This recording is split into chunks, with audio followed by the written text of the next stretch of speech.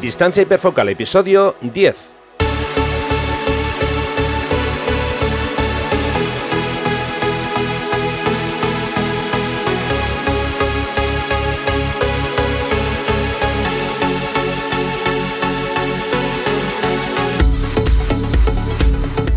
Hola, ¿qué tal? ¿Qué tal? ¿Cómo va todo? ¿Cómo estamos? Bienvenidos a un nuevo episodio de Distancia hiperfocal, el podcast de fotografía, de paisaje y viajes. Soy Rafa Irusta, fotógrafo especializado en fotografía de paisaje, y un día más está conmigo Sandra Vallaure, fotógrafa, viajera y responsable del podcast Destino Sifaca. Hola Sandra, ¿qué tal? ¿Cómo estás? Hola Rafa, ¿qué tal? Pues nada, aquí estupendamente, todo bien. Vale, genial. Vamos a ir avanzando y hoy os vamos a hablar sobre el balance de blancos en fotografía de paisaje.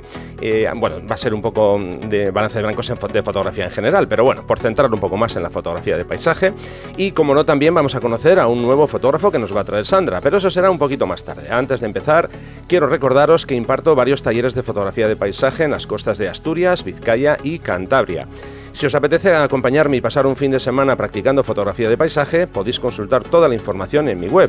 Además de los talleres de grupo, también imparto talleres privados de paisaje y de revelado con Lightroom. Como digo, podéis consultar toda la información en rafairusta.com/talleres. Repito, rafairusta.com/talleres.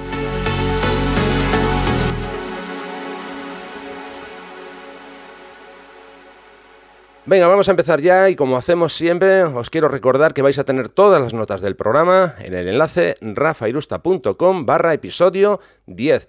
Por cierto, Sandra, que ya estamos en el número 10, ya hemos pasado de un dígito a 2 dígitos. Madre mía, y parece que empezamos ayer, ¿eh? La verdad es que sí, esto va rápido.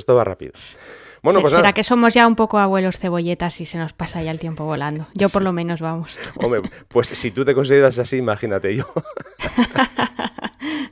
Bueno, pues nada, vamos a empezar hablando del balance de blancos, como comentaba antes, en fotografía un poco genérica, pero bueno, más centrada en nuestro caso en la fotografía de paisaje. Lo primero que vamos a hacer es intentar entender algunas nociones básicas sobre la luz. No nos vamos a extender mucho en estas cuestiones teóricas, sino un poco, por tener una base y sobre todo ver cómo la luz interactúa con los paisajes que vamos a fotografiar, con las diferentes escenas. Empezamos comentando que cada fuente de luz está hecha básicamente de 3 colores primarios, que son el rojo, el verde y el azul. RGB, que conocemos de forma, digamos, más habitual y más familiar. Básicamente las temperaturas más bajas tienen un mayor porcentaje de longitudes de onda rojas, por lo que parecen más cálidas a la vista de nuestro ojo. Y las temperaturas más altas tienen una mayor proporción de longitudes de onda azules, por lo tanto nuestro ojo las ve de forma más fría. A nivel muy básico, cuando nosotros hacemos una foto estamos capturando lógicamente un momento de luz con nuestra cámara y cada fuente de luz que nosotros vamos a fotografiar, o mejor dicho, cada objeto recibe una luz de una fuente emisora y es un tipo de luz con colores diferentes, como ya decíamos antes, y estos colores se representan en una escala. Esta escala se llama la escala Kelvin. Por lo tanto, cuando capturamos una escena, dependiendo de la iluminación que llegue a esa escena, vamos a tener una temperatura de color concreta, ya digo, para cada escena. Para hacernos una idea un poco más clara, tenemos una escala de temperaturas de color que establece algunos valores a modo de referencia. Por cierto que esta escala os la vamos a dejar en las notas del programa, pues no vamos a pararnos aquí en repasar la escala completa, pero sí que vamos a ver un par de ejemplos, mejor dicho 3. Por ejemplo, cuando hacemos una fotografía a la luz de una vela, tenemos en casa una vela, encendemos la vela, hacemos la fotografía, pues más o menos la temperatura de la que estamos hablando de esa luz sería sobre los 2000 Kelvin aproximadamente. Si por contra salimos a la calle y hacemos una fotografía del cielo azul, ya despejado, obviamente que no haya nubes, estaremos hablando aproximadamente sobre unos 10.000 Kelvin más o menos. Estamos hablando siempre de valores aproximados, Y en el centro de esta escala, por debajo, como digo, teníamos los 2000, por arriba teníamos los 10.000, pues en el centro tenemos el punto medio, que es lo que se conoce como luz día, que son 5.500 Kelvin. Eso es un poco el resumen, ya digo que esta escala os la vamos a poner en las notas del programa. Como conclusión de toda esta parte teórica, para no enrollarme más, cuanto mayor sea el valor numérico dentro de esta escala, más fría va a ser la temperatura de color y cuanto menor sea este valor, más cálida va a ser esa temperatura de color. Bueno, una vez que hemos Cuidado con, Sí. perdona que te interrumpa, cuidado con interiorizar eso bien, porque muchas veces tendemos a pensar lo contrario, es decir, que calor es más temperatura Kelvin y frío es menos, y es justamente lo contrario, como acaba de explicar Rafa. Yo no sé por qué, vamos, a mí me pasaba, y comentándolo con otros fotógrafos también, no sé por qué al principio cuando aprendemos fotografía tendemos a asociar esos valores de temperatura Kelvin altos con calidez, cuando es justo lo contrario. Pues yo creo que tengo la respuesta a eso y precisamente vamos a comentarlo ahora. Creo que todo este error viene por lo siguiente. Una vez que nosotros hemos dejado esas bases más o menos claras, ahora nos vamos a ir al apartado de ajustar el balance de blancos en nuestra cámara. Y creo que aquí es donde viene el error. ¿Por qué? Bueno, digo nuestra cámara o incluso cuando luego hacemos el revelado, ¿eh? Porque cuando nosotros hacemos el revelado en Lightroom o en el programa que sea o trabajamos con la cámara, nosotros en la cámara lo que hacemos es asociar justo lo contrario a lo que yo he dicho, que es lo que tú comentabas. Por ejemplo, si yo estoy trabajando con Lightroom y digo, bueno, voy a poner un valor de balance de blancos de 10.000, digo, eso es dar más calidez. Y si pongo uno de 2.500 es dar más frialdad. Claro, pero hay que pensar una cosa, que eso que estamos haciendo en la cámara o en el Lightroom, en el programa que usemos para revelar, lo que hacemos es justamente compensar los valores que tenemos en la escena original. Cuando digo compensar, significa que estamos dando ese valor para anular o para reducir el valor anterior que había. No sé si esto... es que esto sí que es interesante que quede muy claro, ¿no? El concepto es, temperaturas bajas son colores cálidos, hablo de la escala, y temperaturas frías son son valores más elevados. Pero claro, cuando nosotros manejamos estos valores en la cámara y dentro de nuestro programa de revelado, lo que tenemos que hacer es justo invertir eso.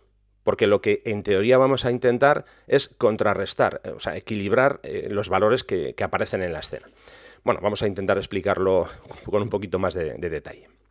A ver, básicamente, cuando nosotros estamos mirando una escena, a medida que cambia la temperatura de color de la luz de esa escena, nosotros tenemos dos herramientas maravillosas que son dos ojos que se ajustan automáticamente a esos cambios. Y los objetos que nosotros estamos mirando, básicamente parece que siempre tienen el mismo color, parece que no cambian, independientemente de las dominantes de color que haya en ese momento. A ver, digo esto de forma muy genérica porque si yo estoy viendo un atardecer y estoy mirando el mar y el mar tiene un tono rojo, lo voy a ver rojo, claro, eso es así.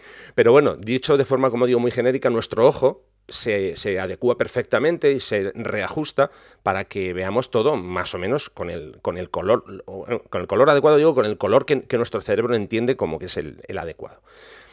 Da igual que nosotros estemos, por ejemplo, mirando una escena desde dentro de un edificio, desde fuera, por una hora más temprana, una hora más tardía, da igual. Teóricamente nuestros ojos reproducen fielmente esos colores. Aquí es donde viene lo que yo comentaba antes. Claro, eso es cuando miramos de forma directa con nuestros ojos. Pero ¿qué pasa cuando estamos usando una cámara? Aquí es donde viene la complicación. ¿Por qué? Porque el sensor digital de una cámara, básicamente la tecnología que tenemos ahora, no es capaz de adecuarse a esas situaciones cambiantes, como lo hace el ojo humano. No, de momento los desarrolladores de cámaras, de sensores, no han llegado a ese punto, ¿no? Entonces, a nivel práctico, una cámara, como digo, necesita ajustarse. Como hace nuestro ojo lo hace de forma automática, pero la cámara no. La cámara tiene que buscar esos diferentes fuentes de luz para ajustar, digamos, y darnos una reproducción correcta de ese color. Estos ajustes se realizan básicamente desde el menú. Todas las cámaras tienen un menú que es el balance de blancos, ¿no? No sé si la traducción tendría que haber sido equilibrio de blancos, en fin, bueno. Es balance de blancos. Efectivamente, pues tendría que haber sido equilibrio de blancos, pero bueno, como tendemos a traducir mal, pues sí. así se ha quedado y bueno, pues sí, así lo diremos. Vamos a usar el término que viene en todas las cámaras, que como digo que es balance de blancos, ¿no? Entonces, desde este ajuste, como antes comentaba, lo que vamos a hacer es compensar las diferentes temperaturas de color de la luz para evitar esas dominantes que a veces vemos en una imagen. Alguien dirá, bueno, ¿qué es una dominante? Porque no entiendo muy bien. Bueno, pues una dominante es eso, un matiz de color que aparece añadido a la escena, a una escena. Por ejemplo, como antes comentaba, un atardecer pues suele tener en casos típico atardecer así con muy rojizo y tal, claro, pues realmente la escena no tiene ese tono rojo, ¿no? Pero la dominante que predomina pues sería ese color, bueno, no rojo, naranja, iría por ahí más o menos. Entonces, como digo, todas las cámaras digitales vienen con varios preajustes. Entramos en el menú y tenemos pues diferentes posibilidades, ¿no? Pues uno suele ser luz día, vienen unos dibujitos, que también pondremos ahí una tabla, porque más o menos suele ser genérica para todas las marcas, usan la misma iconografía. Sería, como digo, luz día, sombra, ajuste nublado, tuxteno, luz fluorescente, uso de flash, en fin, hay diferentes opciones, ¿no? Y luego también incluso tenemos, en general, una opción que es un valor personalizado, que nosotros podemos elegir el valor de balance de blancos, que, bueno, mejor que elegir el valor, lo que hacemos es, usando un objeto que sea de color blanco, pues de ahí partimos, hacemos una toma y le decimos a la cámara, mira, este color es el blanco, y ella automáticamente reajusta en función a ese valor. Y luego solemos tener otro ajuste, que es la opción de introducir el valor Kelvin que nosotros queramos. Si queremos poner un valor numérico de 5.000, 6.000, 8.000, 10.000, en fin, depende de cada cámara, pues tiene una escala que va desde un punto inicial hasta un punto final. Como digo, esto básicamente es común para todas las cámaras. Entonces, bueno, aquí hay que dejar un par de cuestiones también bastante claras, ¿no? Lo primero, si nosotros estamos disparando en JPG, hay que tener mucho cuidado al hacer la toma, porque ahí es donde debemos elegir el valor de balance de blancos adecuado. ¿Por qué? Porque el JPG ya es una foto terminada. Cuando nosotros hacemos una toma con una cámara y usamos, como digo, ese ajuste, ya vamos a tener la fotografía ya terminada. Teóricamente para eso usamos el JPG, ¿no? Bueno, a no ser que nuestra cámara no tenga opción de disparar en formato RAW.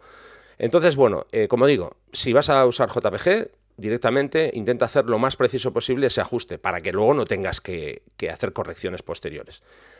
En cambio, si trabajas con formato RAW, bueno, pues aquí esta cuestión ya es menos urgente, ¿no? Aquí tú puedes, de hecho, tú puedes poner el valor que quieras y luego en el revelado ya elegirás, ¿no? Puedes experimentar y decir, bueno, pues me gustaría aquí modificar este valor o no. Como digo, al disparar en formato RAW nos da muchísima más flexibilidad. Bueno, en general en cualquier ajuste que hagamos, pero en el ajuste del balance de blancos incluso más. Bueno, a la hora de hacer la elección en el revelado, pues bueno, aquí hay que tener en cuenta el resultado final de la escena que queremos captar, ¿no? Yo voy a hablar de cómo trabajo yo y cómo tengo yo mi configuración. Y luego, si quieres, nos comentas tú, Sandra. Vale, estupendo. Bueno, en mi caso, yo generalmente trabajo siempre con el balance de blancos en modo automático.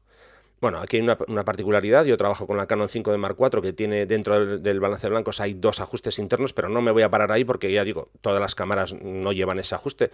Simplemente lo que hace es, una de las posibilidades que te da es ajustarse en función de si hay algún objeto blanco en la escena y si no, pues lo deja tal cual. Pero vamos, por resumir, yo trabajo con el balance de blancos en modo automático.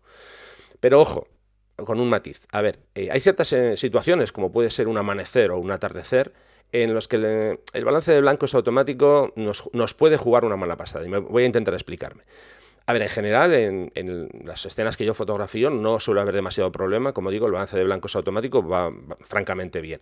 Pero claro, ¿qué pasa cuando hacemos un amanecer o un atardecer? Por ejemplo, vamos a centrarnos en un atardecer, que yo estoy en la costa y de repente el sol está cayendo, hay unas formaciones de nubes y se empieza a poner todo de color rojizo, naranja.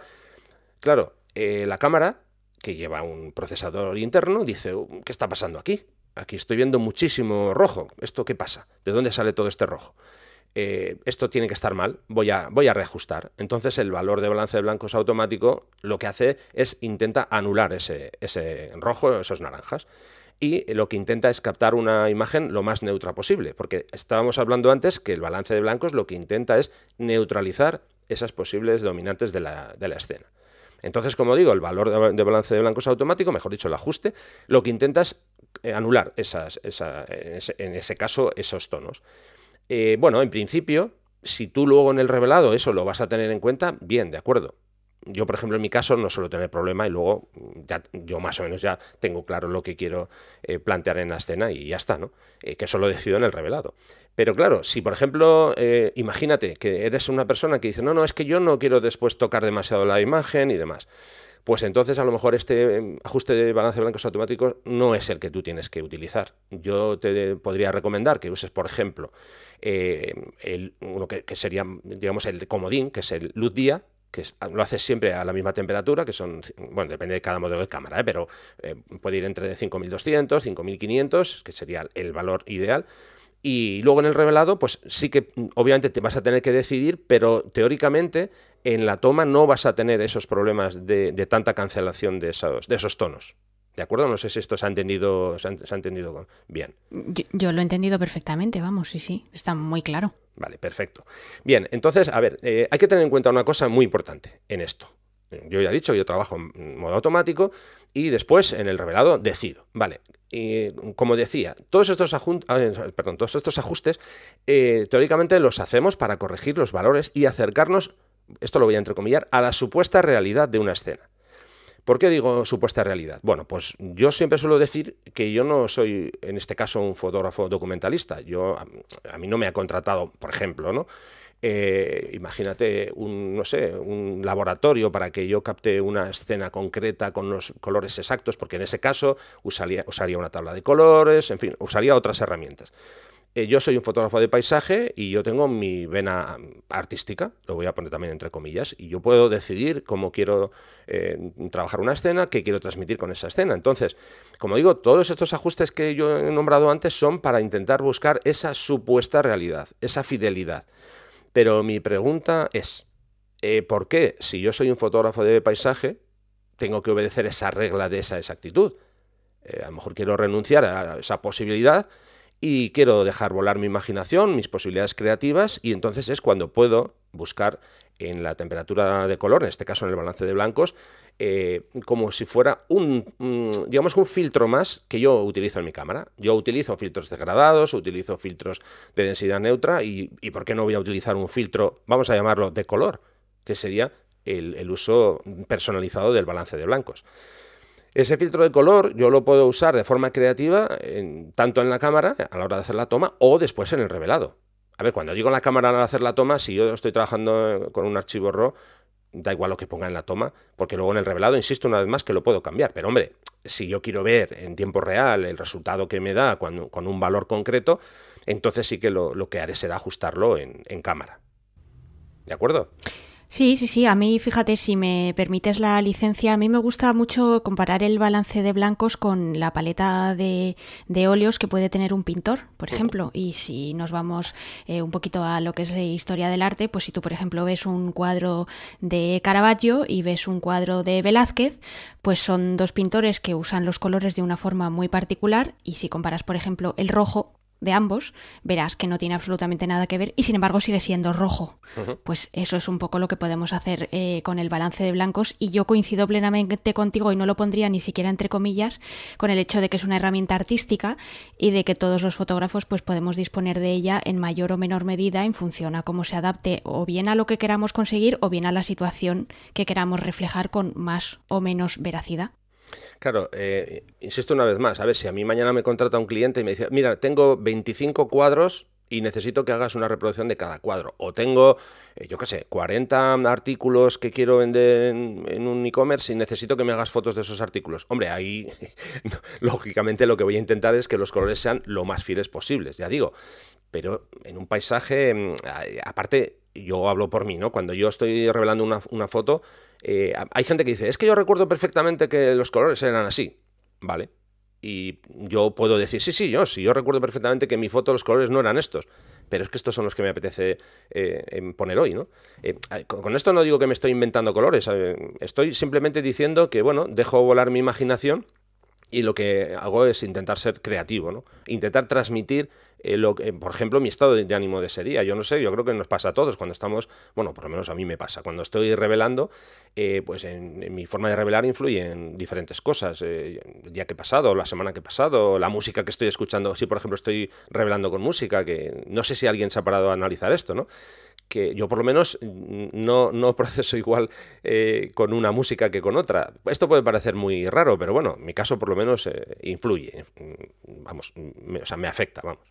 Entonces, bueno, como digo, yo personalmente creo que el uso del balance de blancos de forma creativa creo que es una herramienta interesante, ¿no?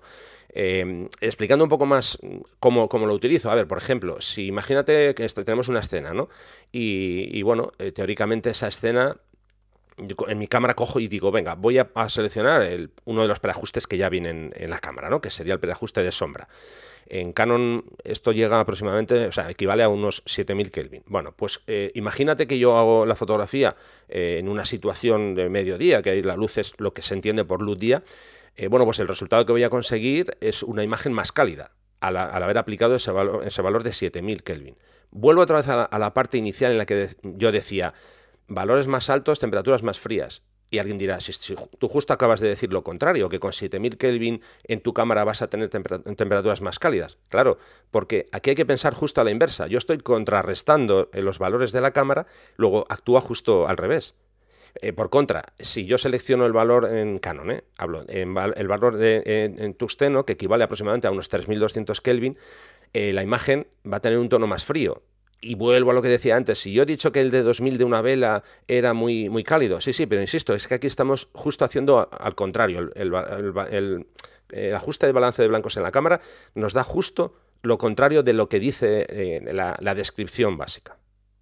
¿De acuerdo? Sí, al final yo creo que para entender esto de contrario o no contrario, lo mejor es practicar y ya está. O sea, coges una escena y usas los extremos ajustando tu cámara en un sentido o en otro, es decir, sumando o restando, y cuando ves el resultado, aunque sea en el JPG previo que te sale ya en la previsualización de tu pantalla LCD, pues ahí ves el resultado y lo interiorizas de esa manera. Porque si no, si te pones a pensar verás que tú lo has explicado estupendamente, pero como al final digamos que vamos a lo simple y muchas veces también a lo rápido, porque hay veces que este tipo de ajustes los tenemos que hacer en un par de segundos, porque si no la luz se nos va, pues al final hay que ver más que es frío o cálido, menos que es frío o cálido, y ya está. Y yo no, verás, yo a nivel práctico de lo que yo hago, yo me voy a cosas muy básicas y muy sencillas. Yo tengo una mente muy, muy simple, y a mí con las cosas cuanto más sencillitas mejor. Uh-huh.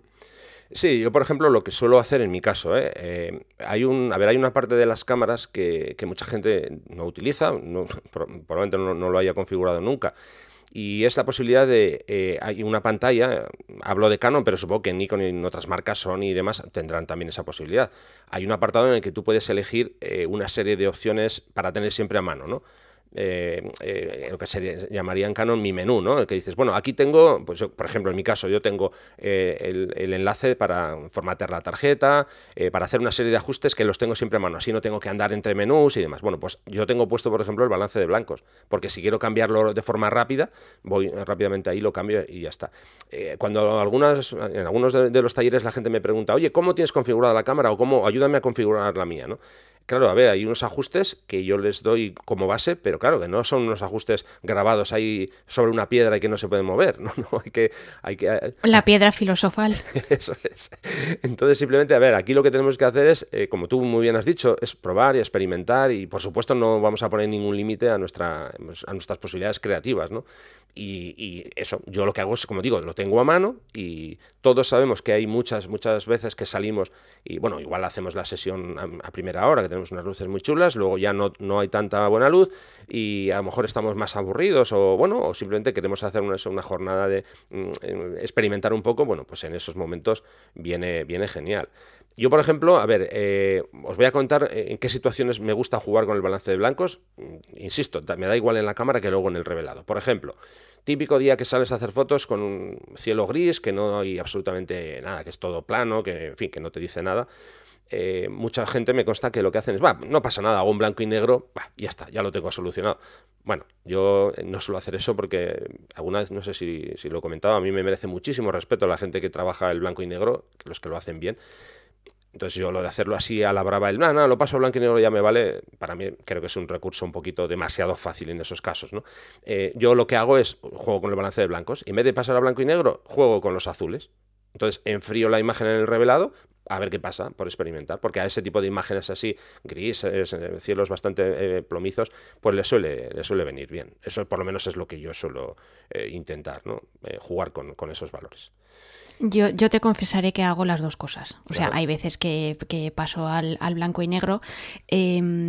Muchas veces porque me baso precisamente en ese aspecto plano para luego darle un montón de contraste, y normalmente lo que hago es que le doy mucha luz a los blancos, oscurezco muchísimo los negros, porque precisamente esa neutralidad de la imagen base me lo permite. Y a veces incluso los llego a empastar los negros directamente o incluso reviento los blancos.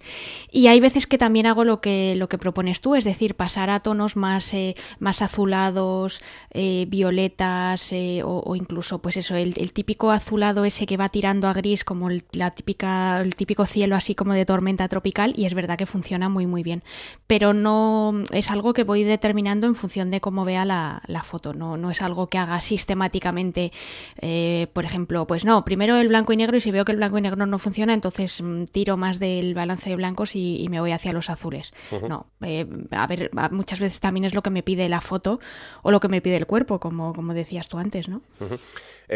Mira, justo eso que acabas de comentar, que ese tipo de imágenes que son planas y tal, bueno, no nos vamos a alejar hoy de lo que estamos hablando, pero algún día sí que podemos hablar del histograma, cómo representa claro, los sí, ajustes, porque ahí tiene mucho que ver ese tipo de imágenes planas o cómo tenemos ajustado en nuestra cámara la visualización o los perfiles que le tenemos aplicados, porque todo eso influye en el histograma, ¿no? Y luego también influye a la hora de la materia prima que tenemos cuando vamos a revelar. Pero bueno, ya digo, no vamos a enrollar hoy con eso.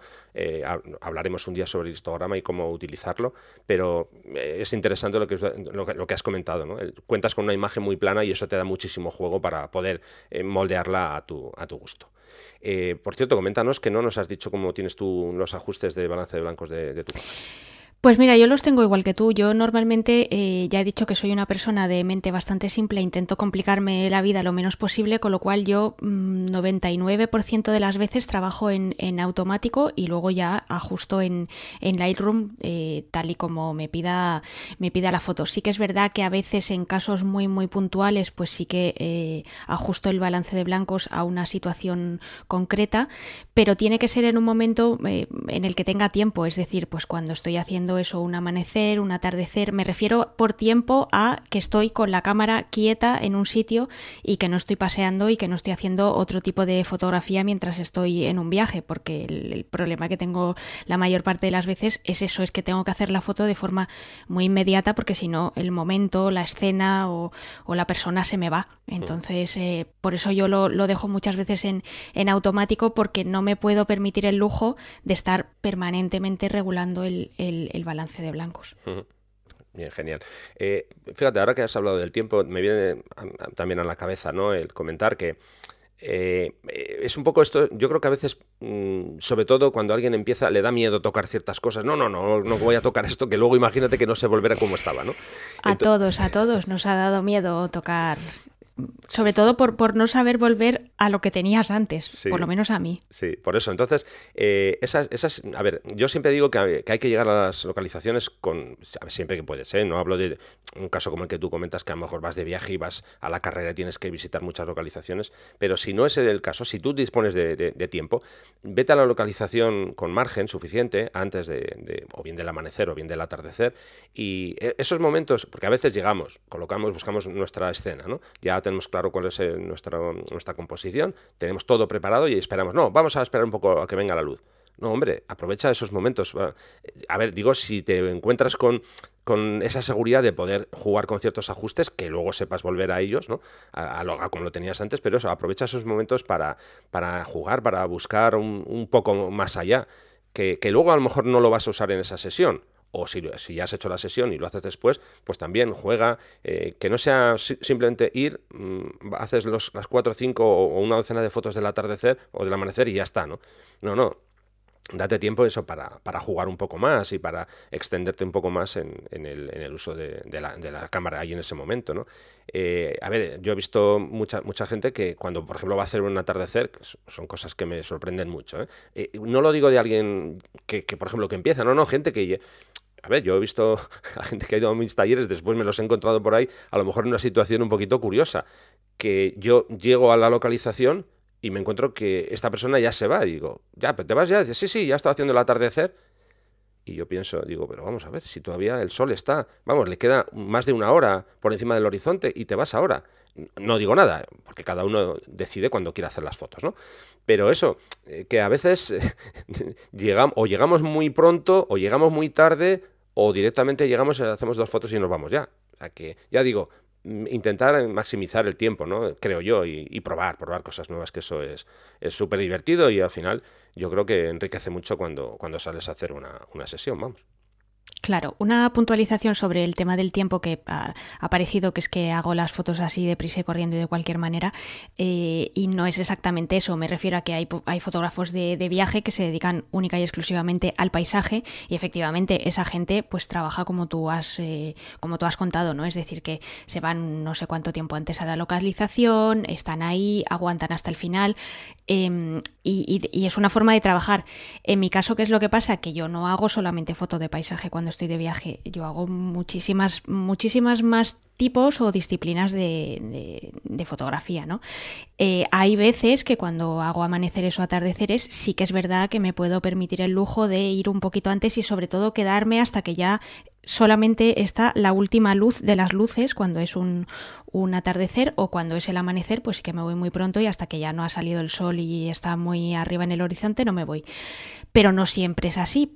O porque no siempre puedo, porque la logística no me lo permite, o porque hay veces que la luz es una porquería y entonces pues ni hay amanecer, ni hay absolutamente nada y tengo que hacer lo que puedo con lo que hay. Entonces por eso digamos que son dos maneras un poquito diferentes de trabajar.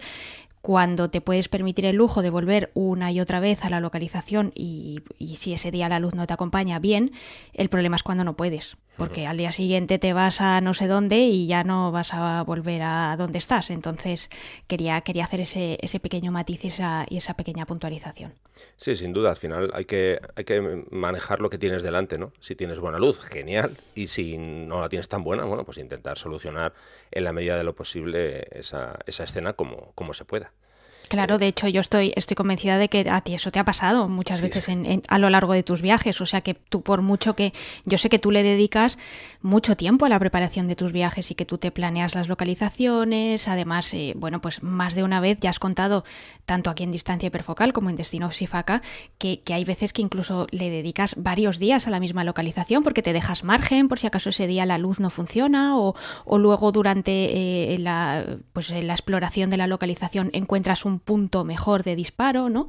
Sí. Pero claro, por mucho que tú planees, hagas y pongas todo de tu parte, pues hay veces que te vas y no eran las condiciones que tú pensabas. Pero bueno, pues oye, hay veces que también te han salido fotos con las que no contabas, ¿no? Y eso también es un poco la fotografía de viajes. Sí, es que tenemos muchísimas variables. Justo eso que has comentado, que me gusta dedicar tiempo si puedo a la misma localización, ¿no?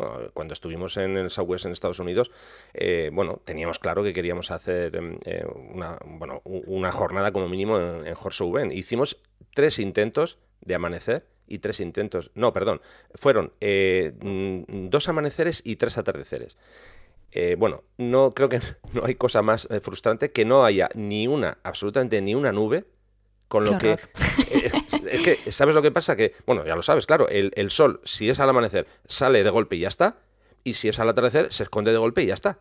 Y ya está, sí, es que no tienes más margen de maniobra. Es que no hay más. Entonces tú miras, que es lo que hay. Claro, tú miras el atardecer del primer día, el del segundo y el del tercero, y es que son el mismo. Bueno, hay una pequeña variación porque el sol se ha movido, pero vamos, se ha movido unos pocos milímetros y la sombra incide un poco diferente, pero es que da igual, o sea, podrías decir que es la misma foto. Entonces, bueno, pues ¿qué haces? Pues nada, no te pones a llorar, ¿no? Disfrutas del sitio. Disfrutas del sitio, mira, es que me has leído la mente.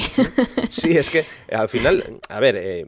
alguna vez, contigo además ya he hablado que había un fotógrafo que para mí fue un poco mi maestro, Michael Reisman. Este hombre, yo es que le sigo, mejor dicho, le seguía desde hace muchísimos años sus vídeos y tal, y claro, él en esos vídeos se encontraba justo con lo que estamos hablando, con situaciones que decías, bueno, pues es que no hay más. Y recuerdo perfectamente un vídeo en el que estuvo en Islandia, hablo de hace muchísimos años, y claro, es que se encontró con unas luces, en algunos casos, a ver, iba a decir muy malas, no hay luz mala, sino simplemente son situaciones diferentes, ¿no? Pero bueno, quiero decir que eran luces un poquito, lo que decíamos antes, planas y demás. Bueno, pues el hombre se centraba en buscar detalles, él siempre hacía fotos y al final, a la conclusión a la que llegas es que, bajo mi punto de vista, el buen fotógrafo es el que soluciona sus escenas de la mejor manera posible con lo que tiene. ¿Que tienes que centrarte en otra cosa diferente? Bueno, pues lo haces y ya está. Yo firmaría ahora, y seguro que tú, porque siempre tuviéramos unas condiciones geniales, ¿no? no las tenemos, pero yo me quedo con disfrutar. Recuerdo un episodio de tu podcast en el que contabas tu viaje a Nueva Zelanda y que, bueno, pues que el tiempo no había sido, en alguno de los pasajes concretos, no había sido el mejor, el que tú querías, ¿no? Que te encontraste con lluvia, con malas condiciones, poca visibilidad, bueno, ¿y qué hacemos? Nos ponemos a llorar ahí, ¡ay, qué desgraciados somos! Pues no, te tienes que aguantar.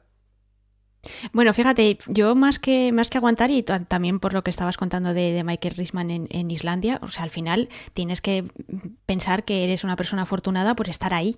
Y que bueno, que si llueve, pues da igual, pues te ha tocado lluvia, pero no pasa nada. Yo creo que esa frustración de no conseguir la foto que queremos, hay que olvidarla y hay que pensar siempre en positivo, ¿no? Y en la suerte que tenemos de estar ahí y de poner todo de tu parte porque la foto pues salga, como tú bien has dicho, resuelta, ¿no? O solucionada. Y en ese sentido, por volver al tema de nuestro episodio, pues el balance de blancos efectivamente es una herramienta que puede resolver muchísimas situaciones, más de las que parece, evidentemente, usándolo cada uno en la medida de su sensibilidad, ¿no? Quiero decir que luego hay gente que le gustan las fotos súper cálidas y entonces de eso hace su estilo, o fotos súper frías, que son muy válidas también, ¿eh? Luego hay gente que, bueno, que usa más bien matices porque le gusta que sea un poquito más cercano a la realidad, en fin, pero que yo creo que es una herramienta que, volviendo al símil que ponía antes, que al final es una paleta de colores y que podemos jugar con ella pues de muchísimas formas y lo más interesante es lo que decía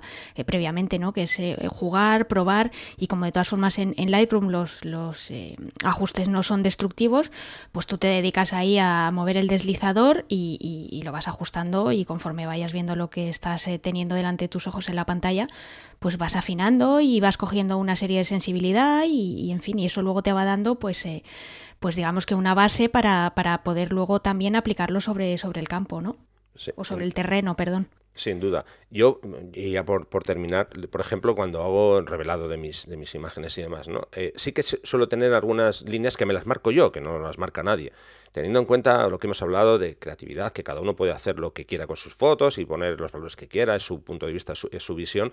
Yo hay algunas cosas que sí que intento respetar. Por ejemplo, el agua generalmente es de color blanca. Es que me vienen a la cabeza ahora imágenes, por ejemplo, de una cascada, ¿no? El agua es de color blanco, no es de color magenta o de color verde. Digo porque hay una herramienta en los reveladores, que es el matiz, y a veces ahí se nos va el dedo un poquito y tiramos hacia la derecha para darle mucho dominante magenta, o hacia la izquierda para darle mucho al verde, ¿no? Y bueno, por ejemplo, el color de la niebla pues es blanco también. No, yo he visto niebla verde. Sí, en muchas fotos. Ojo, que si tú los has buscado, digo tú, la persona que lo ha revelado. No, me río porque me parece muy original, no porque yo ahora vaya a tener el canon aquí de belleza de lo que hay que hacer en una foto, no, por favor, que no se me enfade nadie, que no quiero herir ninguna sensibilidad. Me he reído porque me ha hecho gracia, porque es a priori algo que yo no haría, pero que lo respeto infinito, por favor, que nadie se enfade. Sí, bueno, lo que decía es que hay ciertos colores que aplicamos a veces. Yo creo que muchas veces es que lo hacemos sin darnos cuenta, me parece, pero bueno, si es algo buscado, es algo buscado. Aquí obviamente hay un elemento que no hemos nombrado, lo vamos a nombrar ahora justo ya, digamos, para terminar, que es la calibración de los monitores. Esto daría no para uno, sino para cientos de episodios. No nos vamos a meter ahí, porque claro, cada uno tenemos un monitor. No sé cuánta gente realmente calibra su monitor, no lo calibra, y ya si entramos en los móviles ya ni te cuento. Ya si cada uno tenemos un móvil diferente, que representa los colores de una forma diferente. Entonces, bueno, simplemente, como digo, cuidado a la hora de revelar con el matiz, que no se nos vaya la mano, y yo creo que poco más. Pues sí, yo creo que ya podemos hablar del fotógrafo de este episodio. Venga, vamos a ello.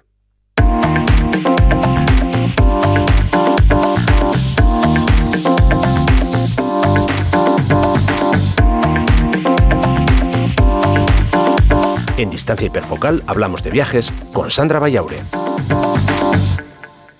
Venga, Sandra, vamos a ver a quién nos traes hoy como invitado. Pues nada, hoy sorpresa, sorpresa. Os traigo a un fotógrafo australiano que se llama Peter Stewart. Lo que pasa es que, bueno, pues pasó la mitad de su infancia en Reino Unido, con lo cual ha sido siempre una persona con raíces, digamos, oceánicas, pero un corazón europeo. Actualmente vive en Hong Kong, sin embargo, con lo cual ha cambiado de nuevo su entorno. Y es una persona que, bueno, pues que empieza aficionándose a la fotografía pues de una manera muy sencilla, que es durante unos viajes que empezó como mochilero por el sudeste asiático, una región en la que, como os podéis imaginar, pues viviendo actualmente en Hong Kong es donde desarrolla la mayor parte de su trabajo. Y bueno, pues todo empezó, pues como hemos empezado muchos en esto de la fotografía, ¿no? Él lo que quería era documentar sus viajes y bueno, pues poco a poco su visión se fue centrando en todo lo que son pues las megalópolis asiáticas y cómo todo en una gran parte de Asia pues se hace de forma muy, pues no sé, así a lo bestia, ¿no? A lo grande. Estamos hablando de un fotógrafo que tiene una trayectoria relativamente corta como fotógrafo de viajes, lleva más o menos 10 años haciendo fotos y además que tiene la peculiaridad de ser completamente autodidacta. ¿Por qué cuento estas pequeñas pinceladas? Pues para que veáis que a pesar de no llevar tanto tiempo haciendo fotos y de haber sido una persona que lo ha aprendido todo por su cuenta, pues yo creo que tiene un trabajo de una calidad y de una sensibilidad brutales. Vamos, ya me gustaría a mí hacer las fotos que hace él. Otra curiosidad también es que trabaja tanto en digital como analógico y siempre consigue resultados sorprendentes.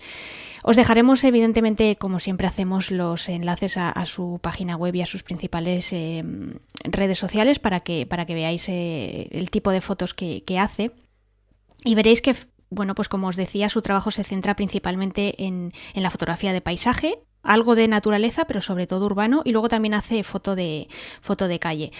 En lo que es fotografía urbana, pues a pesar de lo que os podríais imaginar por las cosas que estoy contando, pues es fundamentalmente un fotógrafo en el que destacan los colores cálidos y saturados, es decir, que es una persona que usa temperaturas de color pues más tirando hacia los amarillos, los rojos, los naranjas, generalmente pues con la idea, yo creo, de crear una atmósfera pues que te envuelva y sobre todo que transmita esa intensidad, ¿no? Y ese a lo bestia que mencionaba anteriormente.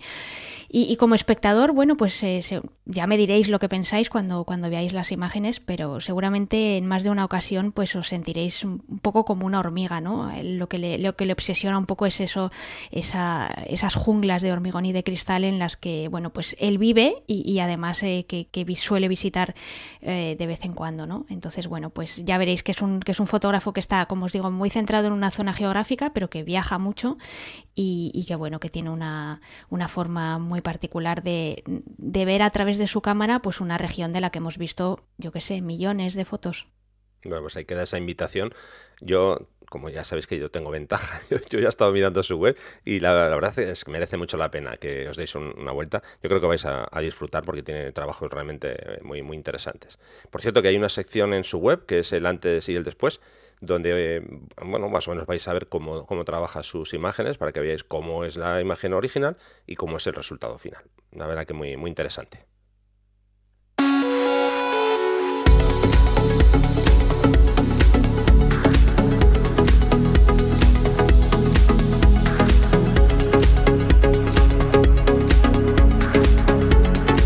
Bueno, Sandra, pues nada, hasta aquí hemos llegado en el episodio de hoy. Repito, número 10, ya hemos llegado a los 2 dígitos. ¿Cómo ha ido? A mí, como ya digo siempre, ya sé que soy un pesado con esto, pero es que se me ha pasado el tiempo volando. Pues yo creo que de momento nos sigue yendo bien, en fin, no sé, no ha venido nadie a tirarnos piedras, ni nos han enviado cartas con amenazas, ni nada así, o sea que yo creo que la gente pues sigue teniendo ganas de escucharnos, pero vamos, lo tenéis en vuestras manos, seguid diciéndonos si queréis que sigamos con esta aventura o no.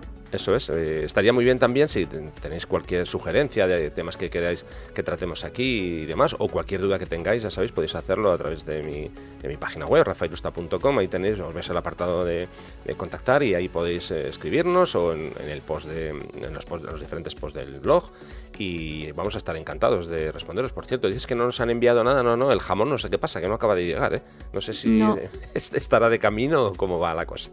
Bueno, puede ser un jamón, un filtro, gorro, un trípode, en fin, que no tienen por qué ser solo cosas de comer. Sí, no nos vamos a poner para nada exquisitos, no, vamos. Bueno, pues nada, Sandra, cuéntanos dónde nos pueden localizar. Pues bueno, como bien has dicho tú, a través del blog, a través de las redes sociales también, pues o bien a través de tu usuario, que es @rafairusta, o a través del mío, que es @vallausa, VA2LsAUSA, y ahí, bueno, pues os responderemos. A ti en Facebook también, ¿no? Sí, bueno, pero básicamente ahora mismo me siento más a gusto en Twitter, o sea que directamente lo vamos a centralizar todo en Twitter y con ese dato ya me van a encontrar rápidamente. Me gustaría, por cierto, agradecer a todas esas personas que se han tomado la molestia y el tiempo, que yo sé que es un rollo entrar y dejar una reseña, porque la verdad que nos hacen muchísima ilusión, nos ponéis cosas muy, muy interesantes, y yo creo que eso es bueno daros las gracias, ¿no? Y además creo que es lo mínimo que podemos hacer. Yo por lo menos por mi parte siento muchísimo el apoyo que nos dais, estoy seguro que tú, Sandra, también, y, sí, claro, y esto nos carga las pilas para seguir adelante, así que nada, nos vamos a ir despidiendo poco a poco y ya sabéis que en 15 días estamos aquí, ¿de acuerdo, pues Sandra? Sí, nos vemos en un par de semanas. Venga, pues muchísimas gracias, un abrazo y en 15 días estamos por aquí, ¿de acuerdo? Venga, un abrazo.